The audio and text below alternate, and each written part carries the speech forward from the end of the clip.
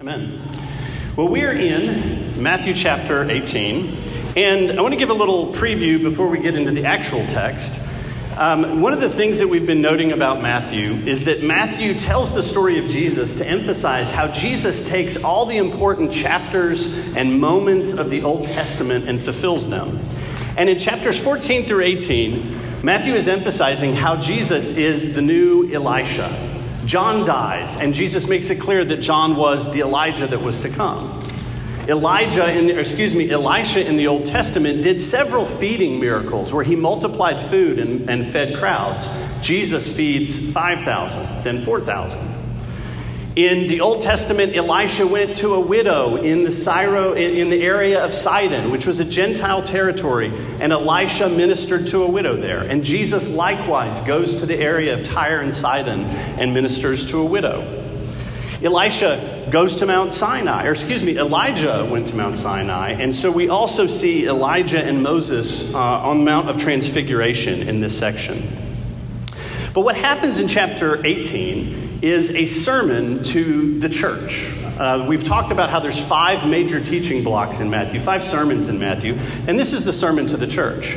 Elisha ministered in the northern kingdom, which had a lot of idolatry. And one of the things that Elisha did is gathered together small communities of prophets. He started little communities of the people of God in the midst of a corrupt people of God. He started these little prophetic communities, and they were meant to be leaven. They were meant to be salt. They were meant to be a blessing, hopefully, eventually, to the northern kingdom. And that is precisely what we see Jesus doing with the church. He is gathering together the people of God, creating them anew, in the hopes that they will be leaven to the people of God and to the world. And so Jesus' sermon here is to the church. The ladies went on a ladies' retreat last weekend, and it was all about community. This is Jesus' sermon in Matthew on community. And so keep that in mind. It's all one thing. It all hangs together. And one of the things I would encourage you to keep in mind is, as we go through each section, they all interweave with one another. They're meant to inform one another. And I'll try to point out how that goes. So first, in verse 22, Jesus starts out by predicting again that he's going to the cross. And I think what this suggests is that the community that Jesus is creating needs to live in the shadow of the cross. Of course, the disciples don't understand yet. They don't understand what's going to happen until the resurrection. But this is a community that Jesus means to create in the shadow of the cross, where this community is created by the love of God manifest on the cross of Jesus Christ. It is the humble love of God who emptied himself, became a servant, laid down his life for his people, for his enemies. And that love is the springboard. It's the foundation of this community's life. It is as if Matthew is saying, do nothing in your community life, in your life together, that does not spring from receiving the love of God in the cross. And it's a community in the shadow of the cross that's meant to reflect the poured out love of Jesus on the cross. So I would suggest that this passion prediction isn't just, it was next in the text, it's chronological. It's Matthew's way of saying this community is a community of the cross. It's a community of poured out love for one another. And we're called to imitate that love only as we receive it, only as we are steeped in it. In the next section, this is the curious incident of the tax. And I love it because Peter's like, they come to him and say, doesn't your master pay the tax? And he says, yes. And then he goes to Jesus, and Jesus knows, or what do you think, Peter? He knows that, Peter didn't know what was going on. A few things. This tax was a temple tax. It was specifically, and it's mandated in the Old Testament. It was a temple for the maintenance of the temple. It was a tax for the provision of sacrifices. And Jesus' question is essentially, should we have to pay the tax? Does a king tax his own kids, or does he tax the people? And Peter gives the right answer. Well, he taxes the people. He says, so the sons are free. And there's a couple of things Jesus is doing here. Number one, he's the temple. The old temple is soon to be obsolete. He is the place. And his work on the cross is the place where forgiveness for sin happens, where reconciliation to God happens. So number one, Jesus is saying the tax, we don't have to pay it because I'm now what the temple was all about. But number two, notice what he says. The sons are free. The sons are free. And Peter, you and the other disciples, you're sons of God by faith in me. I'm adopting you to the Father, and you are sons of God, and you are free, and you do not have to pay this tax. And maybe Americans would end the story there. But Jesus says, nevertheless, so as not to offend them, go on your little fishing trip and you'll find the coin and pay for you and me. Now, the thing I want to point out here is that Jesus says, limit your freedom, Peter, for the sake of outsiders so they're not offended. And you have to take this statement and this incident in the context of the whole gospel, because has Jesus offended people? Jesus has indeed offended people several times. Why not now? Why not in this particular incident? There's plenty of times when Jesus is offensive. Jesus is discerning enough to say, listen, this is a freedom we have, but this is not a hill I want to die on. And Peter, you know what? Sometimes you need to limit your freedom for the sake of outsiders, so there's no hindrance to them coming to the gospel. Jesus essentially says there are some hills to die on, and there are some that you should just go ahead and take the hit. You should go ahead and pay. Maybe it's even an unjust thing to pay, but is that really the hill you need to die on? And Jesus is asking the church to be discerning about what hills we die on. And I think this is a word for the American church. What are the hills we need to die on, and what are the hills that we need to say, this is not a big deal, we're not going to let this be a hindrance. So this is a word for Peter for the church, towards those who are outside. The remainder of the sermon is for life together in the community. And they ask this question, who is the greatest in the kingdom of heaven? And of course, this is a scene that all of us are very familiar with, I think, where Jesus is aware that they're operating on an entirely different plane of values. They're like, all right, they're arguing amongst themselves about who is the greatest. And so he pulls a child, and a child would have been someone with no status, no particular rights, someone who is to be seen, not heard. And Jesus puts them right in the midst and says, unless you repent, he says, unless you turn and become like a little child, you will not enter the kingdom of heaven. You cannot be a part of what I am doing. Jesus is essentially saying, get out of the competition for greatness game altogether. That is not what my kingdom is about. That is not what I am about. Jesus, just to emphasize his role in this, Jesus doesn't come into the world and say, well, what is greatness in the world? I'm going to come and be great according to the world's standards. If Jesus wanted to do that, he could. He came and didn't pander to any of the values and standards of greatness in the world. He was oblivious to those things. And he calls us to conversion, to say, get out of the game. Get out altogether from the game of trying to be competitively better than someone else.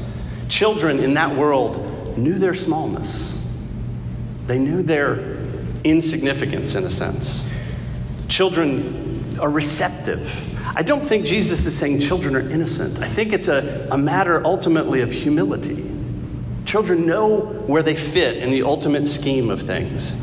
Jesus is calling his disciples, and he ultimately says greatness in the kingdom of God is humble service. Why?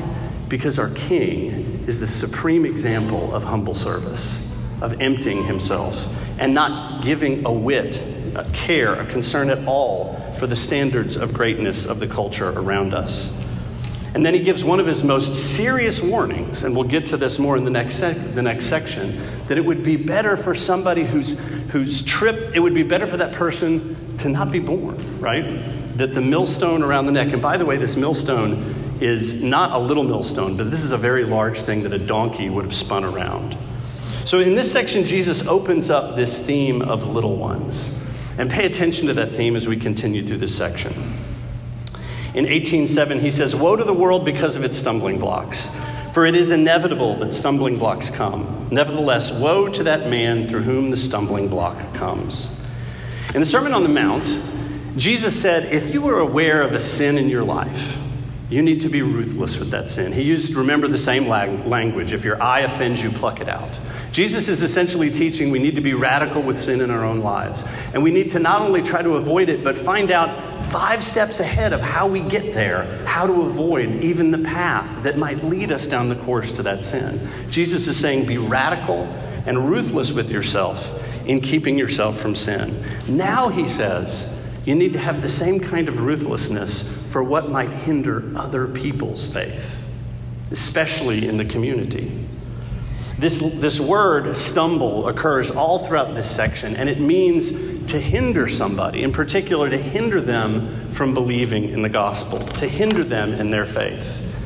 And Jesus is saying we should be absolutely ruthless. I am responsible for my brothers, and I'm responsible if I could lead them into something that would hinder their faith.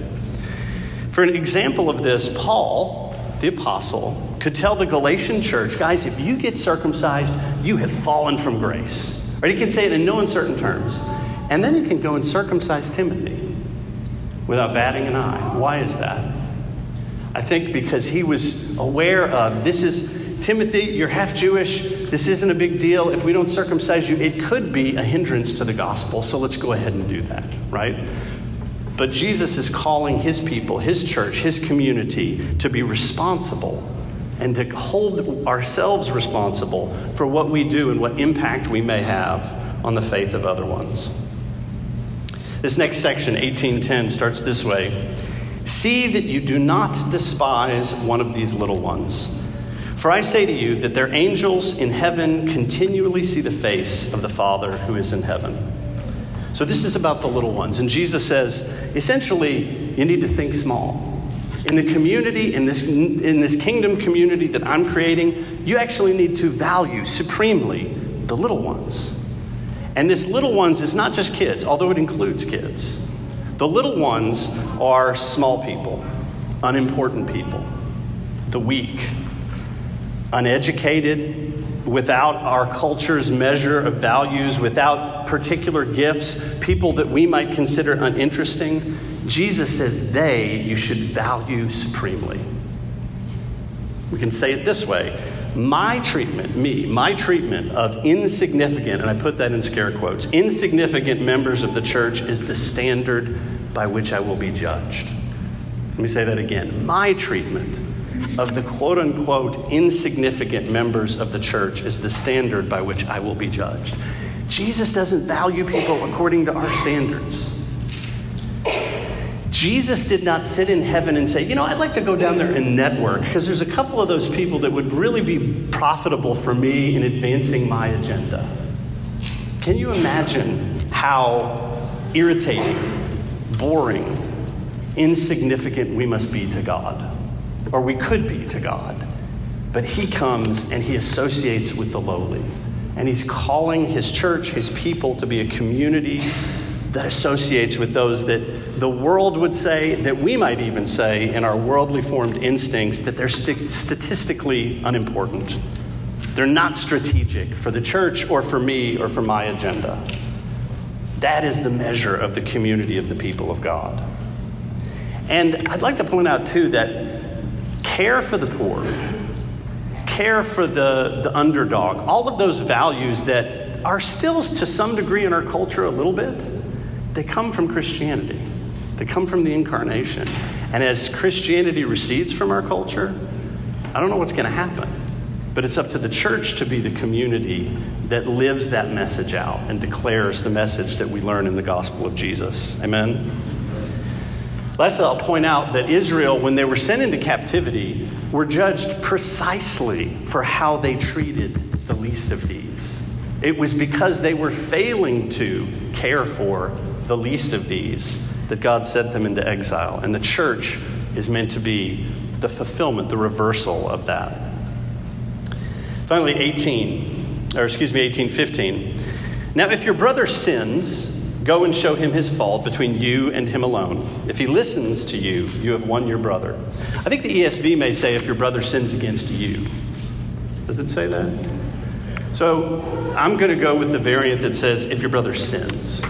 So this next teaching of Jesus is one that I think we don't like. It's not as popular, but in the community of the cross, we are commanded to confront sin in our brothers and sisters. It's not an option. We're not free to do it. Jesus commands us to do it. It's not something that we can get out of if we want to put all of Jesus' teachings into practice. Notice what he says, though. It is, if you see your brother sin, it's not faults or flaws. It's not minor things. These are grave sins. We might say sins that violate the Ten Commandments. And notice, too, that it's in the context of the sermon about the cross where we're to consider the little ones, where we ourselves are called to be humble.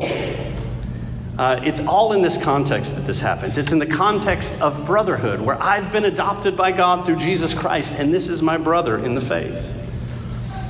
Pay attention to how Jesus says we should proceed in these cases. First of all, he doesn't say, get the pastor to go out and do this. He says, if you see your brother sin, you go to him alone. It's brothers, equal before the Father, one who goes to another. And notice what he does. He doesn't say. He doesn't say, go to somebody else and tell them about it. He says, go to that person and show them his sin. And if he sees it, you have gained your brother. Notice Jesus is careful here. He doesn't escalate things quickly. Right? He doesn't just say, oh, if you see your brother sin, go get the pastor and 3 other people and go chew him out. He says, go to your brother privately, personally, and show him. And if he doesn't see it, then is a time to escalate. And eventually he says, if they don't hear it, take it to the church, and the church will have to make a pronouncement. And this is something I think that scares us, but this is the teaching of Jesus. If somebody's in a persistent sin and they refuse help and they refuse humble, loving correction, the church is called to make a pronouncement. And the passage that we love about the gathering of the church, that I think still applies to that, the passage that we love that says, wherever 2 or more are gathered in my name, I am there in their midst, is precisely about these moments of correction in the body of Christ. All right, it's precisely in those contexts. It is ultimately our loving duty to do this. And we can't be loving if we see something and we're not given to taking care of it or to addressing it. Finally, we get to this last section, and maybe this is a response in Peter to the thing about correcting a brother. Peter says to him, Lord, how often shall my brother sin against me and I forgive him? Up to 7 times. Jesus said to him, I do not say to you up to 7 times, but 77 times. So Peter's thinking, okay, Jesus wants us to be sort of forgiving. And, I don't know, Jesus is at 7 times. Peter thinks that's a lot. All right. And Jesus' response does several things. 7 times 70 or 7 times. This rhymes with a number of things in Scripture. I don't know if you remember all the way back to Genesis, the early chapters of Genesis. There's a guy named Lamech. He has 2 wives. That should tell you something. And he says, ladies, this young man offended me. And guess what I did? I killed him. And he says, I will be avenged 7 times. Right? He says, I am going to pay back those who get me. Jesus is undoing that cycle of revenge that started back with Cain, proceeded through Lamech and others. He's undoing that line. But I also think it rhymes with another passage in Daniel. In Daniel prophesies this 77 weeks, and at the end of this time, or the 70 times 7, at the end of this time, Daniel says that the Lord will finish transgression, make an end of sin, make atonement for iniquity, bring in everlasting righteousness, seal a vision of prophecy, and anoint the most holy place. He's talking about this changing of the ages, this order that changes in history when God would bring forgiveness to his people and they would become a community and a people of forgiveness. Jesus is ultimately saying in this section, in my community, forgiveness has the last word. And I think it's important that it follows on the command to correct a brother that is sinning. Forgiveness gets the last word. The aim of the correction is always restoration and always forgiveness. And then Jesus gives another story here to illustrate this. And there's just one detail I want to point out about this story.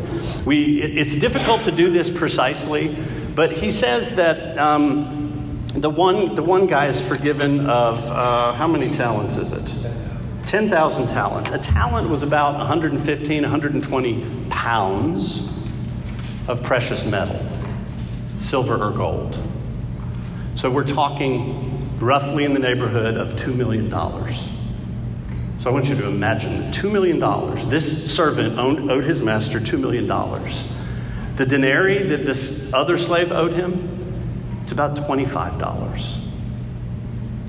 Okay, Jesus is being excessively ridiculous in the proportions here. Here's a guy forgiven of $2 million and he can't forgive his brother for $25 and is willing to put him into debtor's prison for the $25. So $2 million, $25 worth of debt. The point, partly, of this parable is that we have all been forgiven for millions by God. We have all been forgiven by God, and our debt was insurmountable and way beyond what we could ever pay off in several lifetimes. And the worst thing Jesus is saying that your brother or sister might do to you, that's about $25. Does that make sense? There's nothing that somebody else can do to us that is as grievous and great as what we did to God that necessitated Jesus dying on the cross. The community that Jesus is creating with his word is meant to be a community of forgiveness. Let me summarize these 7 things, and then we'll come to the table. First, Jesus says, do nothing for community not rooted in receiving the love of God. This community is to be shaped by the cross. You receive the love of God on the cross. You receive the forgiveness of millions so that you can extend forgiveness in all your relationships. Number 2, we're free as the sons of God. We have rights and privileges that we have not begun to fathom, but we're called to limit them for the sake of outsiders. And this is really difficult for freedom-loving, maybe we should say freedom-worshiping Americans. But we are called to limit our freedoms for the sake of not giving offense when the offense is not necessary. Number 3, greatness in the kingdom of God is humility, humble service. Greatness in the kingdom of God is nothing like greatness in the world and by the world's standards. We're called to stop trying to compete according to the greatness standards of our culture and to humbly give ourselves up in loving service for others because our Lord has lovingly, humbly served us. Number 4, we're called to be a radical and ruthless enemy of anything in our lives that would hurt the faith of others. We're called to examine ourselves, again, not just for personal sin, but maybe for things that aren't sin, that maybe are even our right, but might hinder the faith of another. Number 5, we are called to take great interest in the least important individuals in the church, or the people we think are least important. This is precisely what Jesus did in taking an interest in us. And he wants to take us to those that he considers important, those that he treasures and values. Number 6, love commands that we humbly and carefully confront a brother or sister in sin. We do not have a right to avoid this if we're going to put Jesus' community teachings into practice. It is unloving to avoid it. We're called, according to Matthew, in the whole of the gospel, according to Jesus, we're called to be indulgent with our brother's weaknesses, but not their wickednesses. All right, and this is the responsibility of brothers and sisters in the community. And finally, we are the forgiven society. We're called to be a community for whom forgiveness is the underlying, it's the operating system. It's the water in which we swim. Many cultures throughout the history of the world have made heroes of those who took vengeance on their enemies, starting with Achilles and going up to most of our action movies today. And we're called to have another hero who instead said, Father, forgive them, for they know not what they do. And we're called to join Jesus in his prayer in our lives together as a community. Amen? Amen. Let's stand and we'll come.